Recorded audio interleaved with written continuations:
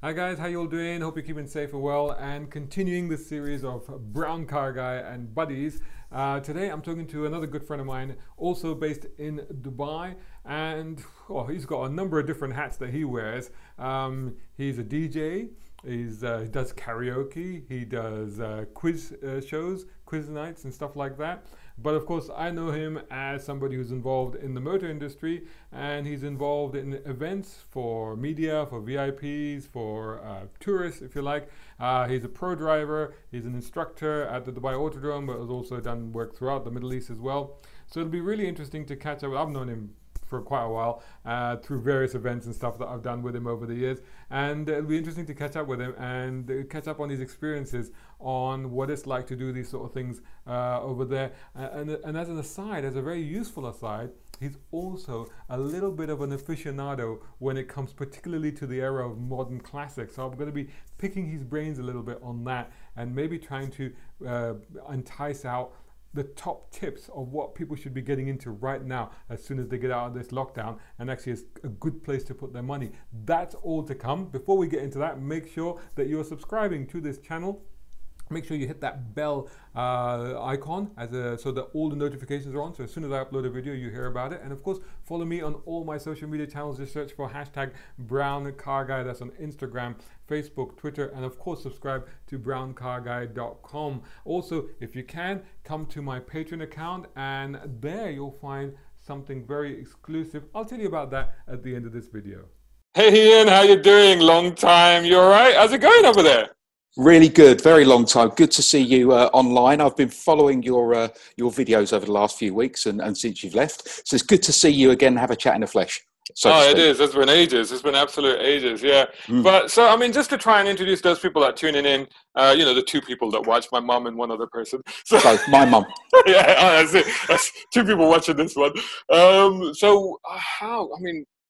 When we first met, when would that have been? That must have been at some event, right? Yeah, it would have been 2011 at Dubai Autodrome. Oh, wow. You know specifically. So go on then. How do you know that? It's only because it was the first event that I did that was a press event, and that was when I first started meeting the media in what I do now. Because I've been here 12 years now, but I've been in my current role for 9 years. Yeah. So what was that event at the Autodrome then? I had said to you before, I'm not going to mention any manufacturer names because I want to keep everyone happy. The reason being is because you're still out there. I'm still here, and I do work with a lot of different people, and I don't have any favourites. Yeah. Yeah. No, I was just trying to recall what that event might have been. I'll give you a clue. I drive one. So it'll be an FCA event. Yes. Not to name names, but to name names. Yeah, thanks for that. But to be honest, they always do pretty good events because honestly, their cars are just awesome. Yeah. You know, I love all cars. I've grown up with cars. If it's got an engine and it's got wheels, and to be honest, now if it's not even an engine, it's an electric engine. Yeah. If it drives, I love it. I love cars. Full stop. So this is one of the things. So, I mean, obviously, I introduced you earlier in the intro. I said you're a pro driver. I tried to give people an idea of what you do, and we'll go a bit more into that. You know, you're a pro driver, you do events, you're a DJ, do quizzes, you do karaoke. But I know you as a walking, talking automotive encyclopedia, particularly, in other words, a sad anorak. But anyway. Yeah. And particularly of what would now be termed a sort of modern classic era, isn't it? That's Very kind much. of where. So how do you know so much, and how is that era that you've picked? Why is that? Is that your lifetime era? It's the lifetime era. Why I remember it, I don't know. I have a habit of remembering useless pieces of rubbish that no one else cares about. And I just retain them. And I might retain them for years, and then something will come up and I know something about it. Yeah. I don't know why. I was useless at school. I couldn't retain anything there. But, you know, the start of it was I was brought up in a motor industry family. My father was a car salesman and then general manager. And from the age of 2 or 3. Can you say what brand that was? Yeah, at the time he was with BMW. Wow, that's pretty cool brand to get a grounding in, isn't it? How old were you at the time? I would have been, well, I was taken home from the hospital in a BMW 2002. And my dad had just moved over, I think, from Chrysler or Hillman, as it would be in the UK. Yeah. He previously worked with Lamborghini and ESO in the UK. Oh, wow. And then when I was about 2 or 3, he would have been with BMW Park Lane, as it was, which was the UK concessionaires. Yeah. And then on Saturday mornings, when my mum needed a break, he would take me into the showroom when I was about 3, and he'd just let me wander off, and I'd be sitting in all the cars, pressing all the buttons, and I was having a great time. Did you sell anything? Probably not, no. but I think that's where the love of cars came from, and Dad at the time was bringing home all sorts of cars, because working in central London, it was the high end market then. Yeah, that's right.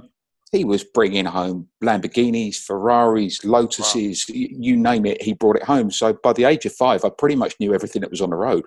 Wow, that's amazing. And then the love came from there. And then I grew up getting into cars myself in 80s and 90s when I started driving. And now all the cars that we all lusted after then when we were in our teens, now we see the prices of them absolutely rocketing, because just about everything. I mean, it's almost like every other car that I ever owned has actually shot up in value. So if I just remember a few, like the CRX, the Supra, Celica Supra, the E30 BMW. I mean, all of those cars, if I'd kept them. I've given up thinking about it. I had two-door Mark II Escorts. Oh man! Which I remember buying and selling. And you had a 2.8 Capri, which I was so jealous about, because I wanted to get. Actually, I had the Supra because actually I had been saving up to get a 2.8 Capri. So I figured at that time, must have been early 90s, and I think I'd saved up about $2,000. I figured I needed about 2.5 to get a good 2.8 that I was after. And then one of the guys that used to contribute to the newspaper where I used to work, and he turned up one day in a Celica Supra. And I went down to see him off, and I was like, what the heck? And it's just so not him. It was not him at all. Yeah. You know, he was a very staid, very serious sort of chap. And I'm like, and this thing has got pop-up lights, and it had the one with a digital dashboard and everything. And I'm like, I was smitten. And I'm like, what's the deal, man? Why have you got this car? And he goes, oh, well, you know, a friend needed some money and he had to get rid of it. So I just, you know, I've got it. So I'm going to get rid of it, though. And I was like, I've got $2,000 in my pocket right now. Would you? And he goes, it's yours? I was like, oh, my God. So then and there, so that's why the Capri never happened, because, you know, I got seduced by a Supra. I bought one. My best friend bought one, Barry. He bought one at the age of 18, a black one. And I always wanted one. And I went around, looked at loads of different ones, and I bought the white one first. And then later on, as it happened, I ended up buying the black one off my best mate. All right. So I ended up owning that car as well. Oh my God! Well, not at the same time.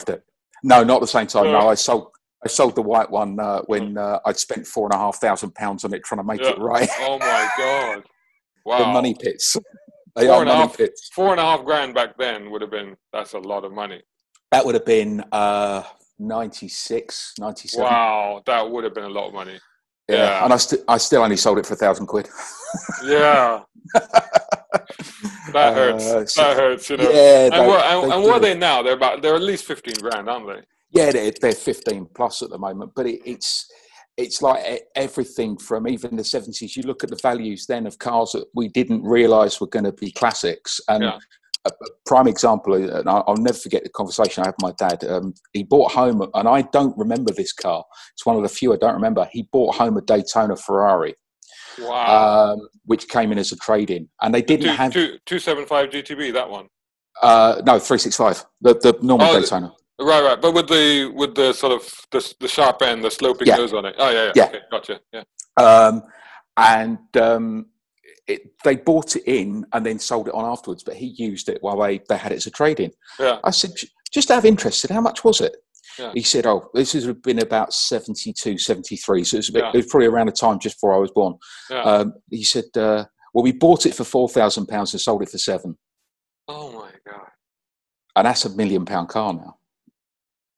And he was just driving it around as well at the time. Yeah. We lived in the back end of West London. You see, so I'm going to go off on a tangent a little bit. It reminded me of a story. So when we were back in Saudi, so I grew up in Saudi in the 80s. My dad worked out there. Nobody in my family has any interest in cars. I don't know where my car genes have come from, because nobody even in the widest of social circles or the family circles, nobody had any interest. Certainly not my dad. He only started driving when he moved to Saudi because he had to. It was the only way to get around, and he hated it, to be honest. So anyway, one day he comes home and he goes, and he worked with another guy also from the UK. And he comes home, I can't remember his name. Let's call him Charlie for the sake of it. All right, he comes home and he says, Charlie's come up to me and he said he's seen this Ferrari 308. And it's in a dealership and it's going for 50,000 riyals. Now, that would be what, less than 10,000 pounds or something like that. And he says, and he's just telling me to go halves on it. Can you imagine the 10-year-old kid and me going, buy it. And I kept trying to persuade my dad to go with it. He said, I don't know about cars. I'm not interested. I don't know if it'll be any good. What are we going to do with it? I don't want to drive it. And I'm like, no, just buy it. And then they didn't. The car slipped through. Somebody else bought it. And then, of course, I think it was like a month or 2 months after that Enzo Ferrari died. And all Ferrari values went. Yeah. I remember trying to persuade my stepfather to buy a brand new Sierra Cosworth for £16,000. Wow. Which is what actually, they were. 16. Weren't they about £20,000? Or was that? I'm thinking of Sapphire. The first one, the RS was 16,100 or something, and then it was 23 grand if you wanted the RS 500, and then obviously they went up from there as inflation happened. I was right. He should have bought one. Yeah. I know. It's crazy. So anyway, so that dictates where that all comes from. Yeah. But then you did these other things. So you're obviously hedging your bets. You didn't want to. Did you set out for a career in the car industry, or did you like, okay, let me see. I've got DJing on the go. I've got karaoke on the go, and where am I going to end up? Was it that sort of thing, or this is where you wanted to end up? Sort of. If you go back further to when I left school, I actually started work in an insurance company, because I thought it's a solid job. I'm not going to be a car salesman. I'm not going to go into the motor trade. I'm going to have a solid job that's always going to be safe. And after 18 months, I got fed up with that and decided to go and be a car salesman. Right. And then I was too young at the time, so I ended up working in car warranties as a warranty adjuster. How exciting. From there, I moved into it was. It's nuts. What's broken? From there, I moved into being a service advisor, service manager with various manufacturers. I worked with BMW as well. At one point, my dad worked with me, which was amazing. Wow. And then I came over here 12 years ago. And it's another conversation with my dad. I said to him a long time ago, I'm fed up with working hard and earning a lot of money for people, and I don't really see any benefit.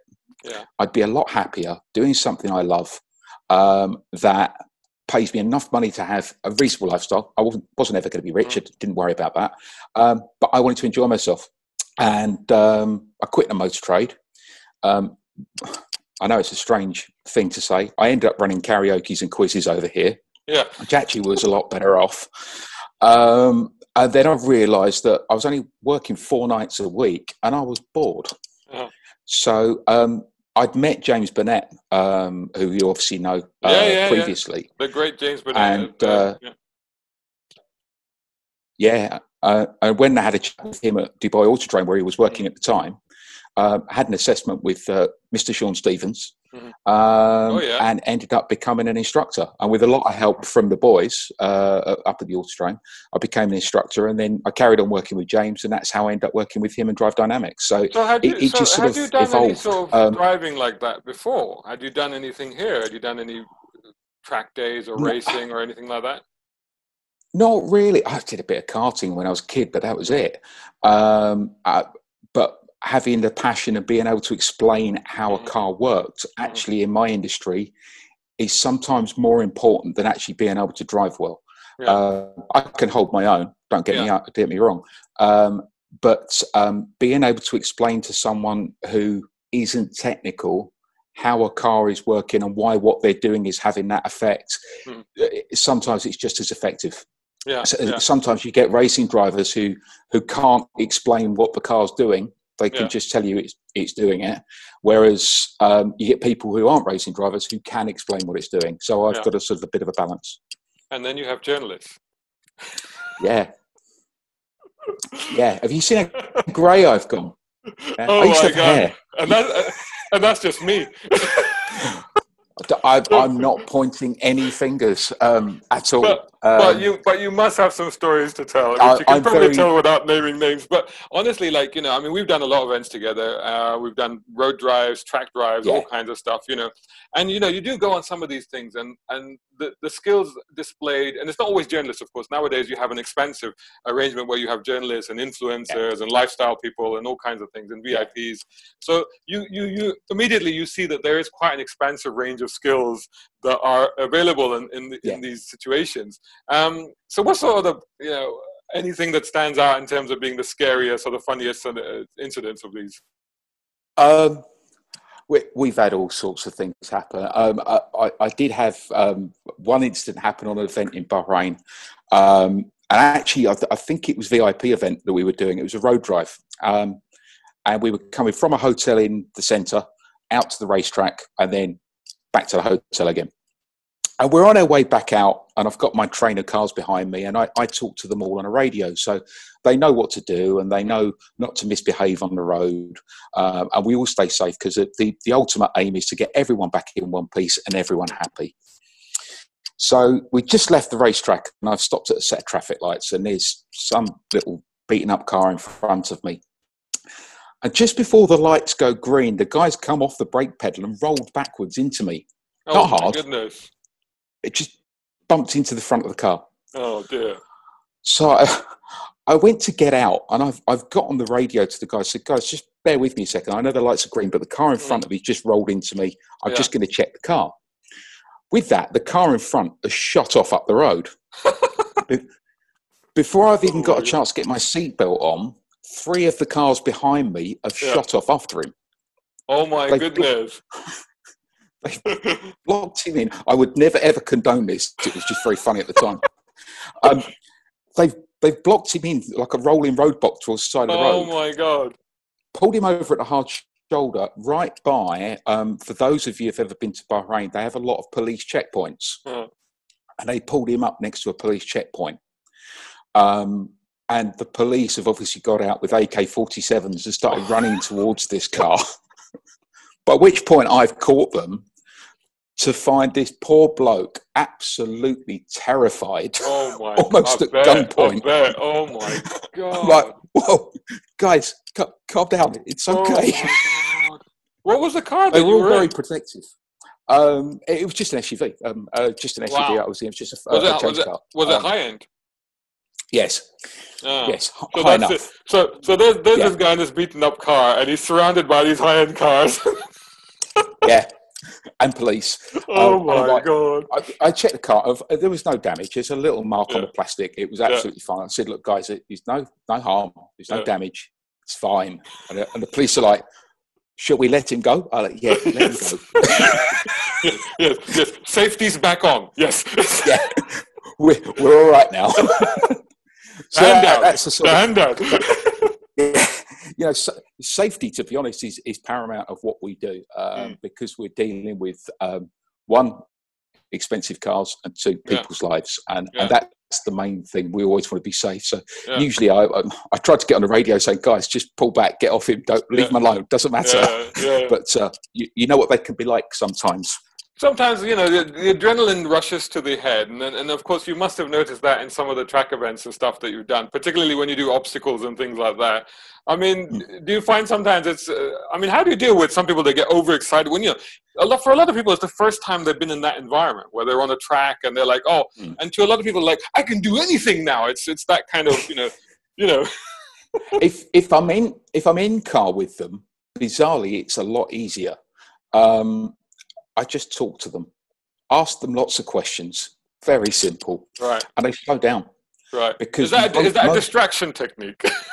It is. Yeah. Most people can't do 2 things at once. Yeah. And if you've ever, those of you who've ever illegally used your phone whilst driving on the road, will know that if you're on a highway, you start talking on the phone, and then after after a couple of miles, you realise you've dropped 20 kilometres an hour, and it's exactly the same. I start asking the guys questions about anything apart from cars. They slow down. So actually, it works quite well. I've learned a few tricks that have kept me in one piece, and then you're still alive. It's interesting you say that, because it's like, so I did a series back at Car Magazine. I did a series of interviews with CEOs where I got them to drive their cars. And the interviews were great because they were focusing on driving, and then we were on the road. So you could ask them anything, and you know, they would let slip stuff that normally they'd be a bit guarded with. You know, so it was a pretty good tactic.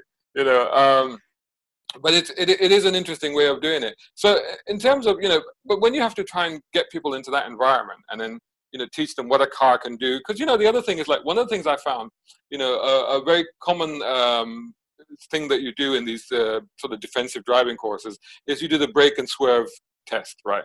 And you get people to brake, you know. And what I find is a lot of people then go into the cones, and that's because people, for example, they seem to be shy of the brake pedal. People don't know just how hard you can hit a brake pedal, right? You know, we try and encourage people when the exercise you're talking about is when they're using full ABS, emergency braking, and you very rarely see it or use it on the road. Okay, so there's two things that people don't do on that sort of exercise. The first one is they don't hit the brakes hard enough, so they don't even activate the ABS. So they're going too fast to avoid the obstacle that we've set up for them in the first place. The second thing is they focus on the cones. And if you look at the cones, you will hit them. And it's like if you play any ball sport, whether it be football or cricket or tennis, they tell you to look at the ball. If you look at the ball, you'll hit it. So I tell them, look at the gap. And if you look at the gap, you'll hit the gap, not the cones. And generally we can get people around it. But they're scared of breaking the car when actually it's a system there to actually help them. And we have had people come back to us afterwards and say, do you know what you taught me actually helped me, because the following week this happened and I used what I learned and it saved me. So it might not necessarily save you, but it might help. No, definitely. I think, you know, that's one of the things I've always found, is that particularly with ABS, and particularly with earlier systems on ABS, is because ABS, you used to have to go past a certain point with the brake pedal for it to actually work. And at that point, traditionally, and not so much in the modern cars, but in the older cars, it kind of feels like it's snapped and then it kind of rattles, you know. And that freaks a lot of people out, because a lot of people think they've broken something. They're like, oh no, I've damaged the car, I've damaged the brake pedal. But that's actually what it's meant to do. You know? Exactly. And I think a lot of people don't really know that. So one of the things that you have to do is to get ordinary people and push them past their preconceived notions or their personal set limits, if you like. But then on the other hand, you probably have a lot of egos turn up as well, don't you? A number of them. a massive amount of them. Whether it's customers, media, whoever. Most guys in the world think they're the best drivers in the world. And that's just the way it is, especially if they're a petrol head. They think they're amazing drivers. When it comes down to it, we're always learning. The interesting thing is, if we get women coming along, they don't have that ego, so they're actually a lot easier to teach. Right. Because one, they don't want to die, and two, they listen. So we actually find that they can actually improve quicker than the guys. The guys turn up and eventually they switch off, they stop listening, and they off they go. But we get some interesting characters, and it's really funny to see how sometimes the big ego drivers don't often go as quicker as the guys who are a little bit more timid, who actually listen, learn the techniques, and then go quicker. No, it's interesting. You were mentioning the other day a mutual journalist friend of ours that's no longer around, sadly, and who always seemed to apparently underrate his abilities. He hated doing exercises like that and track exercises. But when we put him on timed handling courses, he'd won a couple of times, but he'd generally be in the top 3. And he always said he wasn't a very good driver. And he would never get in a car with his colleague. All right. Okay. So I'm definitely not mentioning names now. Right. Although I think I know exactly who you mean. Okay. It's a private joke for those of you who are watching. Exactly. Yeah, You I wouldn't know. It doesn't matter. I know. So, but you know, but these things can be a lot of fun, and they're certainly like a test of both the car and the skills. It's always difficult though for a journalist because, see, I've always struggled with track stuff, and the reason that is because I'm not a natural track guy, and I'm like, you know, this is not what I'm here to do. And then sometimes you go on track days, and they're trying to instruct you to do this and do that, and you go, well, that's all really good if I'm trying to get a good line on the track, but that's not really what I'm here for. What I'm here for is to drive this car, because sometimes that's the one chance that we get to drive that car, particularly in an environment where we can maybe go quicker and stuff like that. So it's always really, I always find that as a journalist, as opposed to maybe your VIP crowd or your other crowds, your learner crowds, but as a journalist, it's always a little bit difficult because we're trying to contradict what we want as opposed to what the organizers are trying to do. Yeah, I get that, because obviously you're looking to report it from a road point of view, because let's face it, 90% of the time, in fact 95% of the time, the cars are never going to see a racetrack. But it gives you an idea of what the cars are capable of, and if we've got a handling section as well, then it can show you how the car changes direction. Generally, I think that you probably get the car on the road afterwards as well. So it's an opportunity to have a bit of fun and push the limits of the car a little bit, and also to get a bit of excitement for you. So that helps when you write your piece or go to camera or whichever it is. Yeah, but it's always quite funny because some journalists turn up and they're very, very serious about this. You know, of course they are. If a journalist turns up in racing shoes, I'm always like, okay. I knew you were going to say that. I never forget this. It's not a journalist. I once had a gentleman turn up when I was instructing on a track, and he had Ferrari racing boots, he had Ferrari gloves, he had a full Ferrari race suit with Ayrton Senna's name on it, who's never driven for Ferrari, didn't have his own crash helmet. But I thought, okay, I'm going to step back when they asked for volunteers on this one. Unfortunately, I didn't step back quick enough, so I ended up instructing him. And I swear to God, he didn't go over 60 kilometres an hour for the whole track. Oh, my God. Dear, oh dear. It was the funniest thing ever. I'm like, this is easy. Left. Honestly, it was so funny. So it's going back to egos or perceptions. Isn't it? You don't always know. Maybe he was just there for the Instagram posts. I think it was before that. All right. Before Instagram had got big. Because I was thinking, like, if you've gone to all the effort and the expense of getting the racing shoes, getting the racing overall, getting Ayrton Senna's name inscribed on it, but then you didn't buy the helmet, it's like, well, it's like, you didn't go all the way. What happened? I think he was on holiday, so he didn't pack it. I'm not sure. Right. Okay. Dear, oh dear. And that's the other thing, isn't it? Because you do get, I mean, Dubai is obviously a hub for tourism. Yeah. And then obviously you get a lot of tourists, and a lot of tourists come down. They do the experiences at the Dubai Autodrome, don't they? Yeah. You know, what are they in for when they come and do those sort of things? They come in for all sorts. You get a lot of people driving the single seaters up there. A lot of people driving the GTs. We get a lot of tourists coming over and driving because they're petrol heads. They come to a hotel. They realise in Dubai, okay, you've got the weather when it's not middle of summer. You've got shopping. You've got the desert. You've got a few theme parks. What else is there to do? It's a racetrack. And you know, that's when they think, great, I'll go up there. So we get lots of different nationalities. Some of them don't even speak English. So that can be a bit of a challenge. We have to get go-betweens and translators to tell us the key words. So I think I know break in about 5 different languages now. As long as I know that one. all shouted at the top of your voice, right? Yeah. The louder it is. Go on, give us a few different breaks in different languages. Go on. In French, it's Fren. Okay. Fren. In German, it's Bremser. Brems. All right. Polish, I think, is Tormos. Oh, that's a lot. That's 2 syllables, man. That'll take too long. Yeah, it's Polish or Russian is Tormos. I think it's about all I've got at the moment. See, if you got 2 syllables, you're in trouble because that's that's way past the marker board, isn't it? It's too late. So it can be a lot of fun. It can be a lot of fun, and you all have a laugh about it afterwards. And in the long run, even though I'm in the passenger seat, I still got a semblance of control there. So. So it keeps so you you good. provide this experiences on track, and then of course you do your DJ stuff, and you do your karaoke stuff, and you do your quiz stuff. Have you thought of combining these into one set experience? It's been suggested. um, I did have a friend of mine who came for an experience one day, and I said, for the first lap, I'm just going to sing to you for the first lap. Yeah. She was quite nervous anyway. Yeah. So I have done that. I have run a motoring quiz, which I did a few weeks ago. I know you've done one as well. So these little crossovers, and I've even been on events sometimes where it's not a manufacturer we work with for whatever reason, and someone else has hired me to DJ at that event. So I've been on automotive events as a DJ as well. Wow, that's kind of weird, isn't it? Yeah, and I have that. I actually have done one for one of the race teams, the World Endurance Championship at Bahrain a few years ago. I was doing hot laps for them in the morning with a couple of XF1 drivers, and then I was DJing for their end of year party at the end of it. That was good fun. I bet it was a good gig. That was a lot of fun. A lot of fun. So what lies in future for you? Are you going to hang out in Dubai? Is that? I mean, at the moment, obviously things are really difficult there. Now, how are you coping with the situation at the moment there? A lot of people in what I do, because we're effectively, to an extent, we're freelance.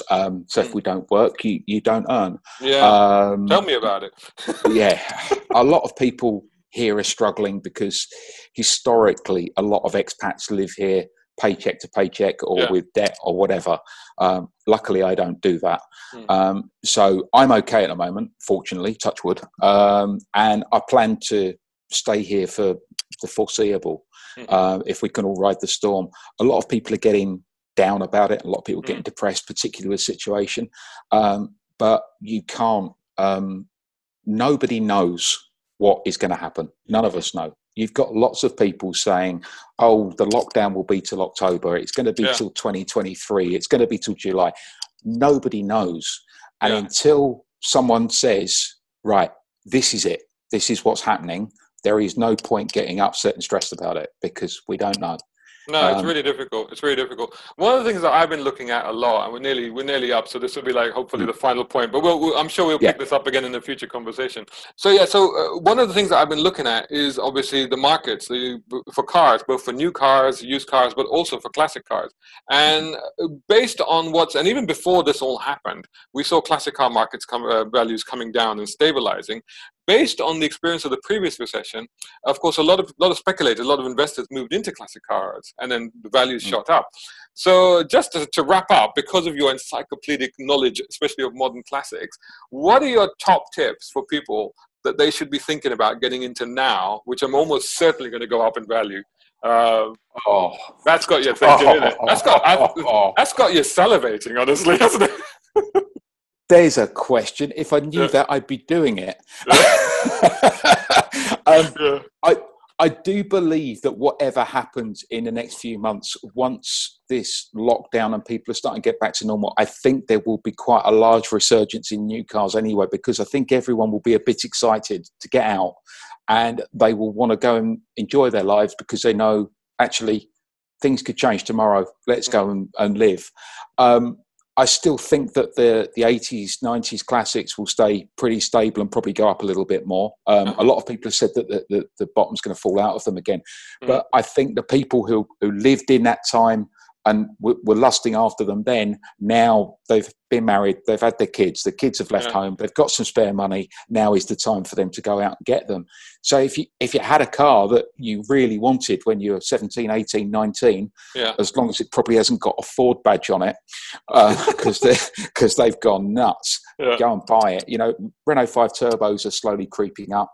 XR2 Mark IIs, you can still buy one for £6,000, but I've seen them for I've seen them for £15,000. Yeah, but they're very rare now. They are. You know, I had one of those as well. Any of the hot hatches and going into the end of the 90s, limited edition stuff, things like that. You know, there's a lot of cars that are starting to disappear. If you see it and you want it then, go and buy it now because we're a long time dead. Go and enjoy your lives. I think that's a good note on which to end this on. So thanks so much, Ian. It's been fantastic, absolutely wonderful to catch up with you again after so long. Just before we sign off, let people know how they can find you, because I know you're doing a lot of stuff online as well, and you're doing quizzes and DJing and stuff like that. Just let people know where they can find you. I am, thank you. If you're into quizzes and DJing, particularly here, the quizzes I'm doing online at the moment on a Saturday night, go on Facebook, DJ Coxie in Dubai. Very easy to find. And if you're into just car photos, my Instagram is just car photos, and that's Coxie in Dubai. So I'm pretty easy to find. Awesome. I'll put the links below as well in the description. Ian, Perfect. Fantastic. Thanks so much. Catch you again soon. Take care, buddy. See you soon. Take care. Didn't I tell you that there would be some top tips in that as to what you should rush out and buy right now? I think I'm going to be checking out the classifieds in a minute. Anyway, hope you enjoyed that conversation. It was great to catch up with a wonderful, wonderful chap over there in Dubai. I'm going to be lining up a few more of these, so stay tuned. Like I said, make sure you're subscribing to this channel. Make sure you hit that bell notification icon so that you get updated every time I upload one of these videos or any of my videos, including recent car reviews that I put up, the MG HS and the BMW 330e, all on this channel. Go and check those out. And of course, some great conversations I've had recently with people like Kevin Haggerty, James Rupper, and others. Also, make sure you follow me on all the social media channels. Like I said, hashtag Brown Car Guy. You can find me on Instagram, Twitter, Facebook. Subscribe to browncarguy.com. And if you enjoyed this video, consider supporting me on patreon.com/Shazad Sheikh. And here you'll also find some unique piece of content exclusive to that URL only, which is kind of like my parody sequel to the original Cannonball Run movie. It's a lot of fun. Go check it out. Let me know what you thought of it. Thanks so much for watching this video. Like I said, stay tuned. More to come. See you again soon.